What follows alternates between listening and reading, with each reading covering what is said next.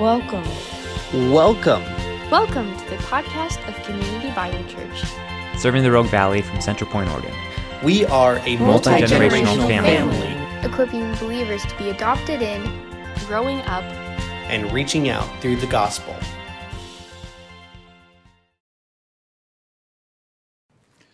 Family, on vacation, I continued to study in the book of Mark. But I got to make a confession to you. I grew really excited about one piece of Scripture, Mark 6, 1 through 6. And becoming so infatuated with it, I couldn't get away from it. And it got into my mind that that's our next piece of Scripture. Well, I missed the Sunday, not able to turn on Facebook Live 2 weeks ago as I was with Mom. Then last week, we had a mistake and Facebook didn't work. So I convinced myself that we're in Mark chapter 6. We're not. So by the time I discovered all of that truth, the hard reality is that the bulletin's already made. And my study time is already in Mark chapter 6. So we're going to have Mark chapter 6. Then we're going to go backwards to Mark 5 next week. So those of you who are systematic, I know I'm going to throw you into a turvy this week. But just, if you will, lighten up and just give me grace. I've been on vacation. All right? Family, Mark 6 is important. And I have to be honest with you, Mark 6 is important because Mark 5 is that dynamic. Just to give you a quick taste of next week and the reminder of Kevin's preaching here in the past two. The three key miracles that are accomplished in chapter 5 of Mark set up where we're going to go today. All right? Jesus Christ doesn't have just power over the supernatural. He has leading authority over it. We've seen a number of exorcisms, one demon and Jesus' power. Here an identity, a group known as Legion. Demons who could enter thousands of animals in the individual have no power over the Redeemer, Jesus Christ. We are talking about the King of Kings, and nothing stops him. We come to a woman, 14 years, suffered the uncleanness of her period. 14 years of the failure of the medical community. 14 years of burning her resources to try to find a cure. She becomes convinced that the Savior, Jesus Christ, is so incredible, so powerful. I don't even need to address him directly. All I need to do is to be close enough in his presence to touch him. And I'll be healed. I know it. And that's exactly what occurs. Family, what a great reminder of you and I that nearness to Christ is the safest place that we can ever be. It's the greatest place that we can ever be, far greater than the medical community, far greater than our financial resources. Simply to be in his presence has sufficiency. Jairus' daughter, 12-year-old little girl. Nobody wants to talk about a 12-year-old little girl. Are angels ever going to heaven? We don't want to even speak that. And Jesus, sensing their awareness, said, "Don't worry, she's asleep." And in the quietness of a family moment, he raises that little angel. Death has no power over our Savior, Jesus Christ. And what a great reminder, family. Never forget, God can do the miraculous, but I think that there's a far greater lesson in here. We just have seen 3 great men go home to glory this week. And death can unravel us, but not in the presence of our Savior. In the presence of our Savior, death has no victory. Grave ultimately has no sting. It's been removed by the power of Jesus Christ and his authority. So family, we've got those 3. And now we come into Mark chapter 6. And I'd love you to turn there and join. You can watch by screen this morning, but yet at the same time, I tell you each and every week, I'd love you to be in the Scripture looking at it. I love that tactile opportunity that you have to be with your Bible. And if you're a Bible student by way of some sort of digital presence, then you're able to mark and color and change that text around and maybe make a little note in your Bible to remember yourself that next week, as it comes in conversation, you can go back to it and be a part of it. And so it just hasn't disappeared from your memory. But if you haven't and you don't have a Bible, join with us by screen as we read all 6 of these verses together. Notice, if you will, he went away from there and came to his hometown. And his disciples followed him. And on the Sabbath he began to teach in the synagogue. And many who heard him were astonished, saying, "Where did this man get these things? What is the wisdom given to him? How are such mighty works done by his hands? Is this not the carpenter, the son of Mary and the brother of James and Joseph and Judas and Simon? Are not his sisters here with us?" And they took offense at him.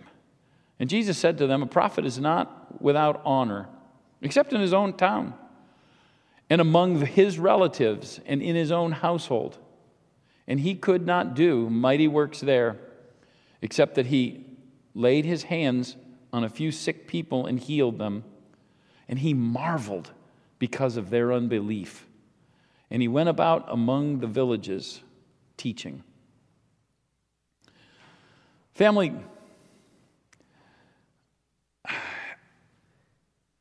I'm concerned as I watch the realities of COVID's impact or our time's impact on the churches, and hopefully not our church, but even then the reality of the tentacles of what that means to impact our church today.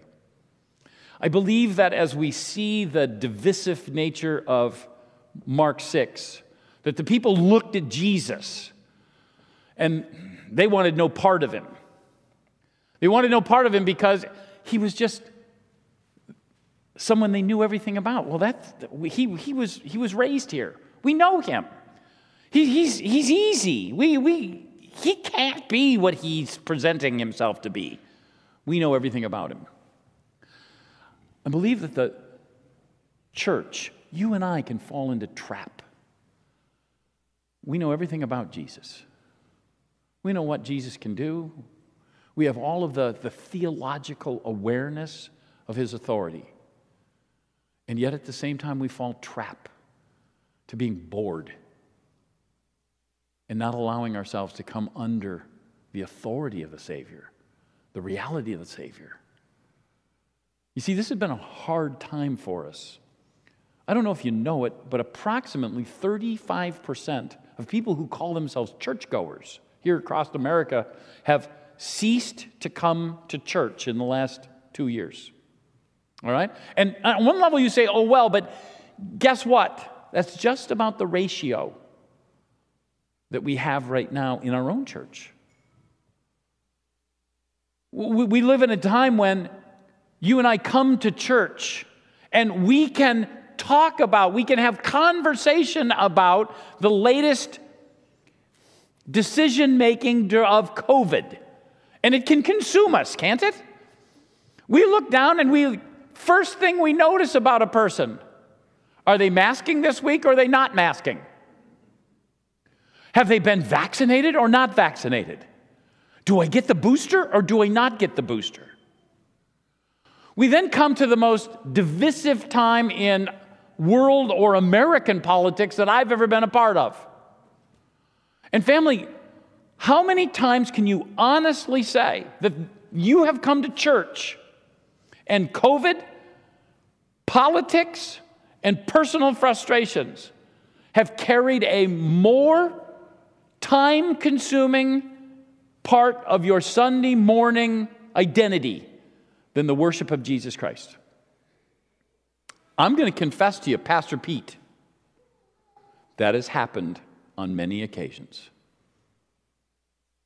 I believe if it's true for me, at least some of you are nodding in agreement with me this morning, it's true for you. And we have to ask ourselves a really tough, honest, hard question. Where's the Redeemer? Have we gotten bored with him? Where's the Redeemer? Are we not impacted by his authority? Mark's going to address a visit to his hometown today. In this visit, they're angered by him. But that anger leads them to just simply ignoring his message and his power. They were offended and embarrassed. Why? We'll break down the text. We'll unpack it in a minute. But I want you to see some of the same concerns that can impact us or affect us. Primarily, they looked backwards. They looked backwards. First off, they knew all of the family. Well, he can't be who he says he is. He's a carpenter's kid. He's a trained handyman. He's not the Redeemer. We know his mom. We know the family. They look backwards. He can't be who he says he is. They look backwards. We'll see in a minute they'd rejected him to the point of trying to kill him earlier. They had focused on traditions. We like it the way it was. We don't want to upset the basket. We don't want to be different than anybody else. And family, can't that be the same trap that you and I fall into? We miss the way it used to be. We don't like it now. We like the way it used to be. We don't like what we're going through. We're going to whine and complain about it. And in doing so, we don't see the Savior. So they had a backwards look. Secondly, they refused to examine the truth. You see, even though they knew the answers, where Jesus came from, understand how big this was.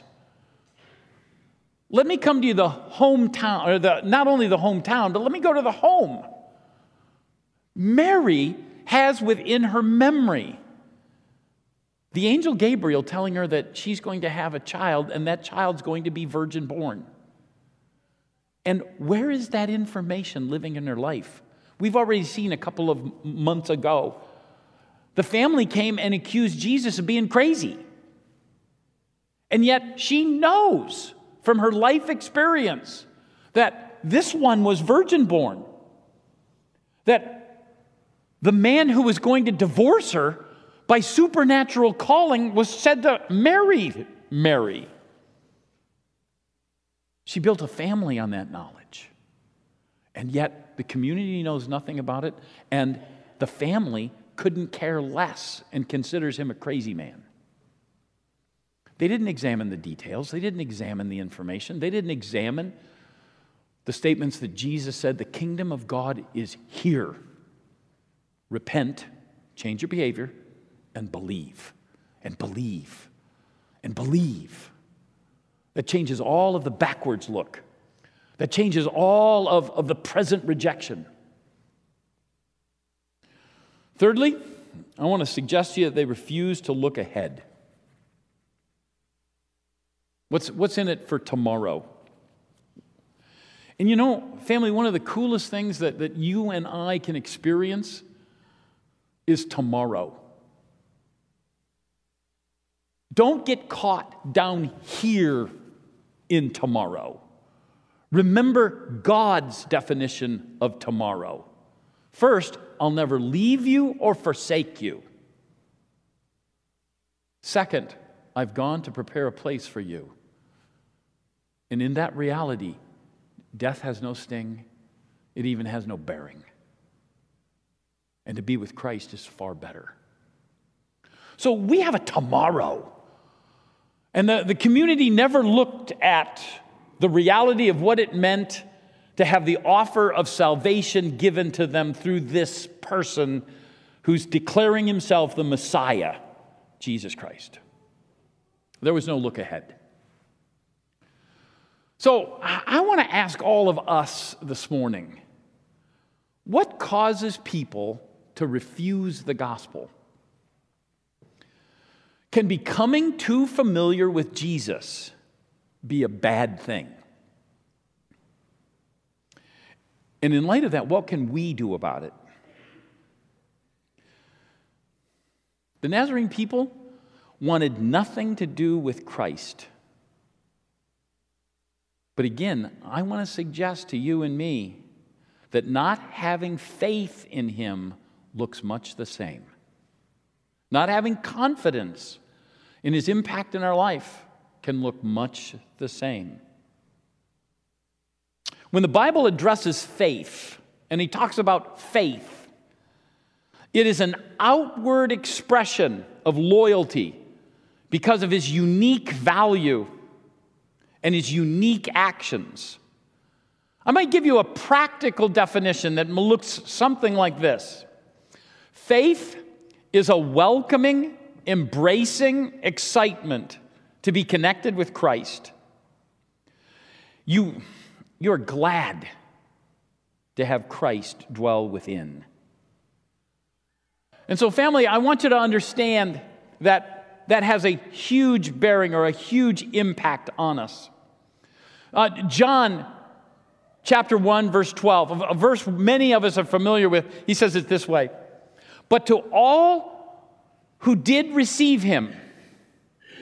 Now, if I took time to unpack all that's around there, verse 10 says that the world did not know him. Verse 11 says his own people did not receive him. Same word. To receive is a desire to be identified with the risen Savior. You want to look down and inwardly and outwardly recognize you're a Christ follower. You're a Christ follower who believed in his name. A believer here accepts every truth about Jesus, from virgin birth to siblings, to the teaching that he offers, to the miracles that he does, and the willingness on our part to submit to his authority. That's to believe. And when that happens, he looks down and he says he gave the right to become the children of God. He acknowledges us as being part of his family. Hebrews chapter 11 says this about faith. He says, "Now faith is the assurance of things hoped for." Let me remind you a moment.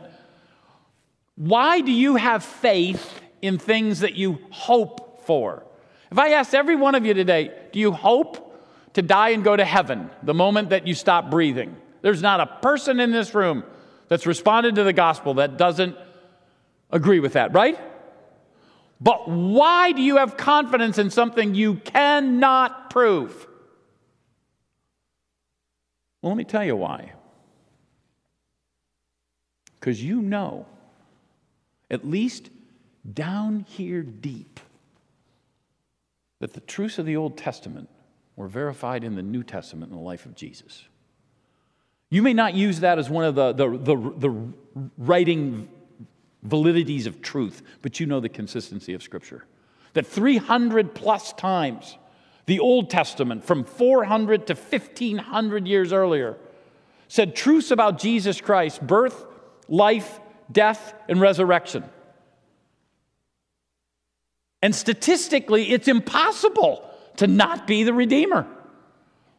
And you've trusted that. You trusted the one who walked out of a grave 3 days after he was nailed to a cross.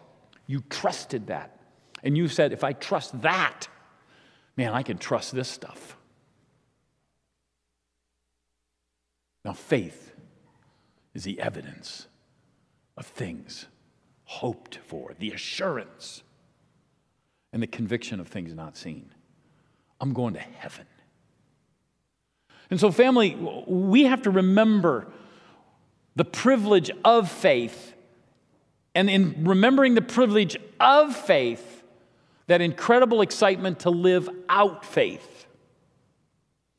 So let's break down Mark 6, 1 through 6 this morning, and just look at the incredible reminder here never to let our faith in Jesus get boring.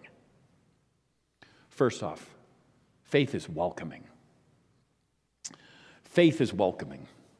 So he could say in those first 2 verses, he went away from there and came to his hometown, and his disciples followed him. And at the Sabbath he began to teach in the synagogue, and many who heard him were astonished, saying, "Where did this man get these things? What is the wisdom given to him? How are such mighty works done by his hands?" Family, Jesus enters Nazareth as rabbi here. He's not a kid on a home visit. He's got his entire entourage here. In Luke chapter 4, we won't turn there this morning, but if you allow me to unpack what it says there, we're talking about 2 visits. In Luke 4, it's his first visit. He's coming back. He has no disciples. It's like the guy who comes back to town after graduating from college. He's got the job. And there he reads a section of Scripture from Isaiah that can only be true to the Messiah. And the men and women of Nazareth hear it, and they look at him and are aghast that Joseph's son would ever declare such a truth. And they're so angry, they grab him, take him outside to a cliff edge with the goal of throwing him off. And he walks away. Mark, we have the second moment that he comes to town. You see, this is at the end of his ministry. He's already told everyone many of the gospel declarations, primarily that the kingdom is here, that he represents that kingdom. He verifies it with miraculous reality. He tells them to believe in who he is and submit to his authority. Repenting of all of their past, he now comes to the hometown. And they know the stories. They've heard it. Nazareth is only a town between 15 and 20 miles from where his bulk of his ministry is occurring. So the truth has already spread out there. The community has talked about it. There has been reputational musings going on for months and months and months. And as he comes and he talks to them that day, they're amazed. They look down and they recognize, wow, this guy is saying a lot of incredible things. Where did he get that wisdom? They know what he has been capable of doing in terms of miraculous. They may have seen a few of the miracles that the end of this text of Scripture recognizes, but by reputation, they have already heard of the exorcisms. They've already heard of the feeding of the 5,000. They've already heard many tales of supernatural action. And they're absolutely unimpressed, nonplussed. Who cares? Family, there's nothing welcoming here. Jesus' entire teaching is known, and they reject. The people of Nazareth are so familiar with Jesus that they enjoy no blessing. They recognize his wisdom and his power, but sit angrily. Where does this man get these things? They judge his message as unnecessary because they know everything about him. And family, I want to suggest to you and I think that there is a weekly as well as a daily response on your and my part to always have a welcoming identification of Jesus Christ in our lives, his importance and his value. First off, on the daily side, we should wake up with the awareness that Jesus Christ is the King of our lives. I want to suggest to you that one of the greatest privileges that you and I can have is to wake up every day and remind ourselves who we belong to. We're the King's kids. We have the abiding eternal presence of the Holy Spirit. We're going to go to glory someday. So today, may I have a welcoming spirit to who he is and who his authority is. And when people look at me, may they see the very image of Jesus Christ. And then when you go to bed, you have the privilege of thanking the Redeemer for being with you and allowing him to be represented through you, no matter where you went. And family, it doesn't have to be overt. You don't have to be, if I can use my father here for a moment, you don't have to be like my father who had a Gideon's New Testament to give to any waitress. You don't have to be like my father who's going to ask about your redemption. That the Holy Spirit may open up a conversation and you run with it at that moment. But if God tells us through Paul in 1 Corinthians that I can eat or drink or whatever I do to give all to the glory of God, then my conversation can be winsome. My mental attitude can be out of the darkness and in light. That my awareness each and every day could be on his grace and his goodness.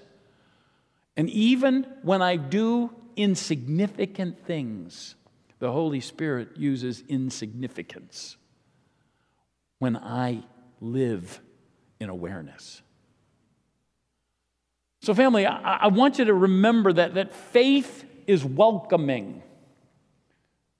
They wanted no part of Jesus, and it was evident. I want you to notice, secondly, that faith is an excitement to be connected with Christ. We won't read the verse here today, but be reminded, first they said, he's the carpenter's son. This speaks of the training that they know about him. This is where you and I get the idea that he's a carpenter. The word really has that fuller expression of handyman. He can put a sink in and plumb everything underneath it. He can run a plane and create a smooth piece of wood and bring it to a finished product. He can do anything from fix the chicken coop to build a house. He's the carpenter's son. That's his training. That's his background. Family, there is a pejorative identity here. There is a pejorative identity. He can't be a spiritual leader. He's a nothing. There's no training about him. There's no pedigree about him. There's nothing. He's just a simple carpenter. Well, you and I need to remember a number of things. God does some of his best work in simplicity. Elisha, one of the key prophets of the Old Testament, when God called him, he was plowing a field. God uses the simple things. He says in James chapter 5, Elijah, a man like any of us. In other words, someone who gets up in the morning and has to have breakfast. Someone who gets up in the morning and has to put on his pant leg, one leg at a time. Normal Joe. He says, but when he prayed to stop the rain, it stopped for 3.5 years. And family, one of the great realities that I believe that we hold precious around here is we create a family loyalty that's not based on any sort of awareness of background. We embrace one another.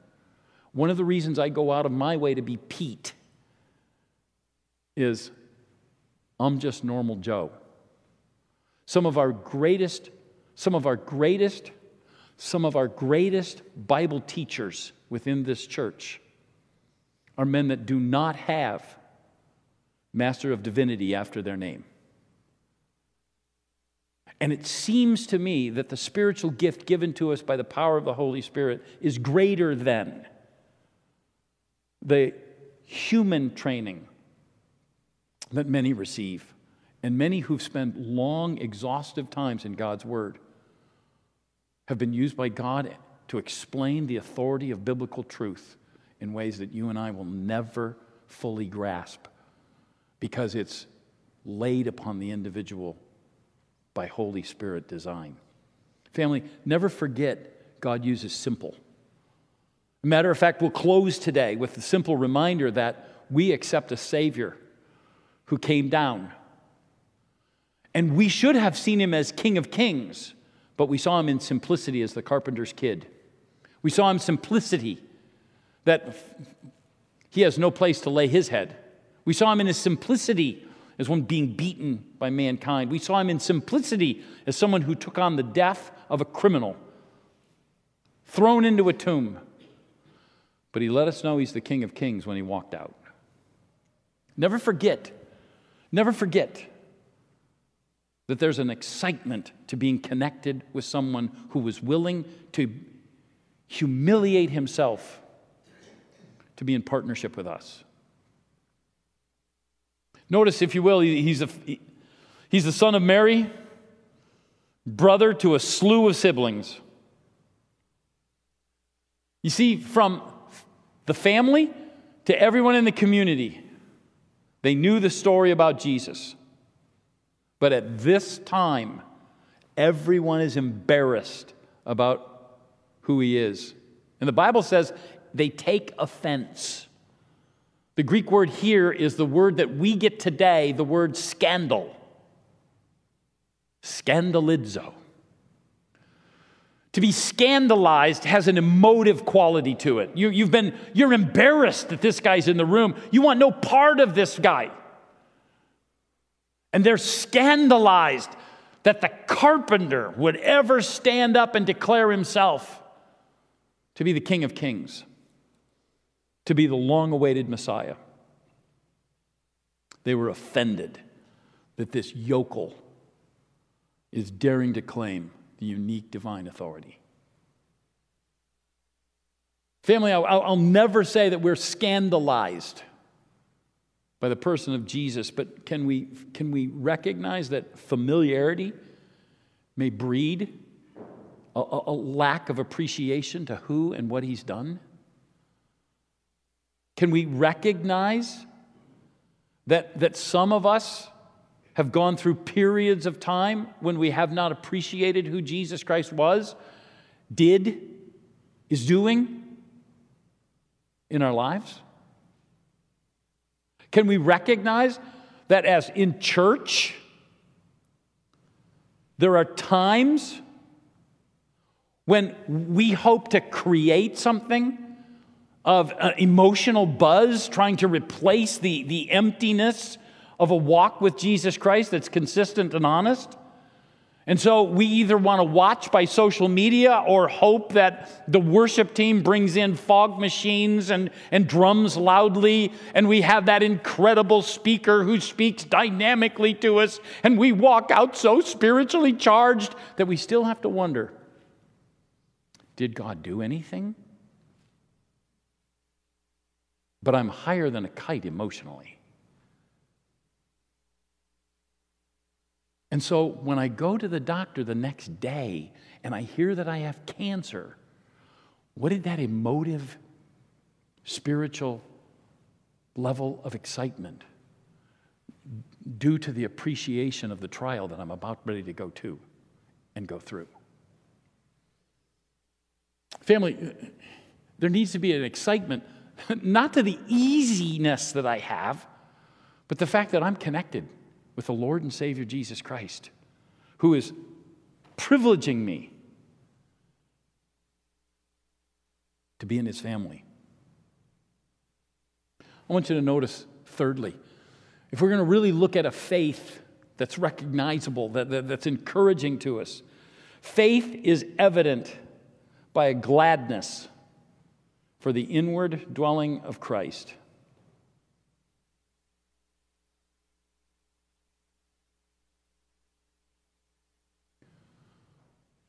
I want you to think for a moment. Put yourself in Jesus' shoes right now. Put yourself in Jesus' shoes.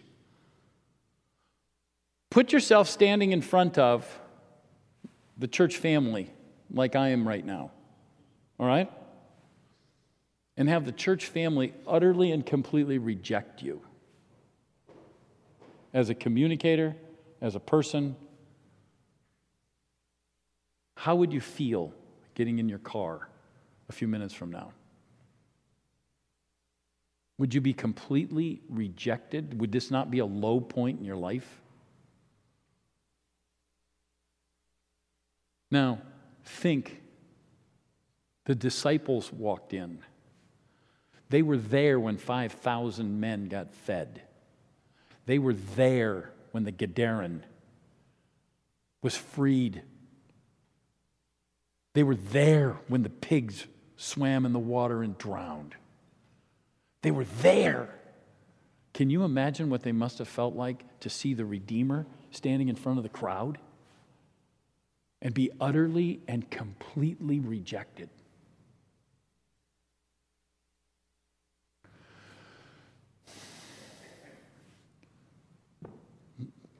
But when we gather in His name, is there a sense of excitement?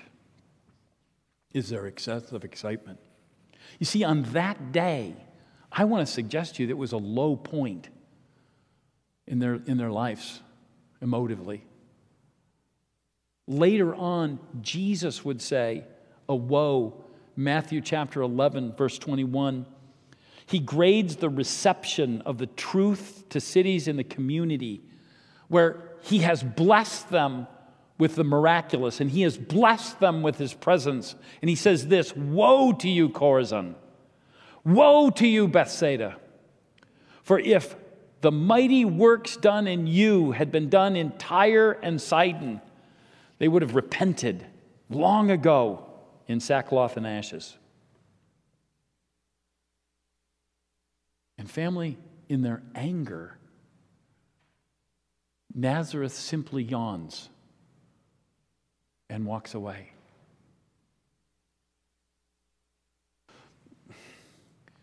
God's word will not produce spiritual growth in any of us when the truth is overlooked as making an impact on us. If it's seen as truth and truth alone, it will never have the impact that it was designed to have. It's to be rendered through the power of the Holy Spirit on our lives to bring us into conformity with Jesus Christ. And I want to assure you, by the way, if you know Jesus Christ, you're going to be stuck seeing yourselves conformed, even when at times in your life you don't want to.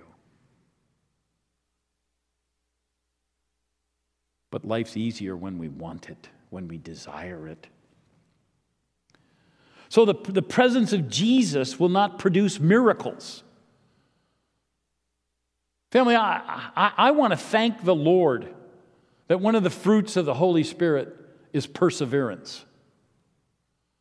Because there are times in the darkness and there are times in the storm when I don't want to turn into the storm. And I don't want to stay in the blackness anymore. I'm tired of it. And there are times when we persevere. So family, the presence of Jesus here did not produce many miracles. Now let me tell you quickly what that does not mean. Jesus did not go to any individual showing himself in divine power and authority and the individual not get healed. That never happened. What more likely happened is an individual who needed the power and the authority of God, someone who had sickness, had lifetime illnesses, had birth defect, simply walked by him and walked home, never bothering to ask, "Can you heal me? Would you do anything?" And we're told that we have not because we ask not. Family, there were those who wanted his power, but they were few. And he never refused. The greatest obstacle to faith is not the failure of God to act, but the unwillingness on our hearts to accept with gladness the very God of gods who condescended to be a carpenter's son, who condescended to submit his life to the authority of others, who condescended to take on a criminal's cross, who condescended to the embarrassment of the Israeli community as they looked up and unkindly, sarcastically mistreated him as he was on the cross. And then in death walked out powerfully. You and I have a chance to recognize who we've been identified with, because that one changed our lives. That one offered us newness of life. That one gave us the privilege of a new family and tore away the wrath that existed between God and us. And that one, forgive me, deserves loud worship. Our voices. Deserves hearts that are so excited to be and gathered in his name that we recognize something's going to happen, even if it's my own heart transformation. That one deserves your and my remembering that life's bad sometimes, but in his grace and goodness I can persevere. That one needs to be lived out, recognized, and served. Family, we won't always see the miraculous. We won't always see the wonder. Forgive me, but we may be stuck with the ministry of Johnny Erickson, who didn't walk out of a wheelchair, but was used dynamically in a wheelchair. We may be stuck seeing our son die at 19 years old in a 5.5-foot pool and he's 6'1". We may be stuck. And then the incredible thing is God uses that brokenness, that uniqueness, that darkness to his honor and glory in ways that we never would have anticipated when they first occurred. So, can you join me in a prayer that I have to recognize that at 65, I really don't like starting over. But COVID has just trapped me. Politics has just trapped me. And I want to recognize today that when we recognize or we realize who we are, we're the King's kids. We're the King's kids. May that have a relational reality to us that with excitement we can remember there's something greater than what we see and hear on a daily basis. Father in heaven, please, I pray, help us to recognize who you are. You're the God of very gods.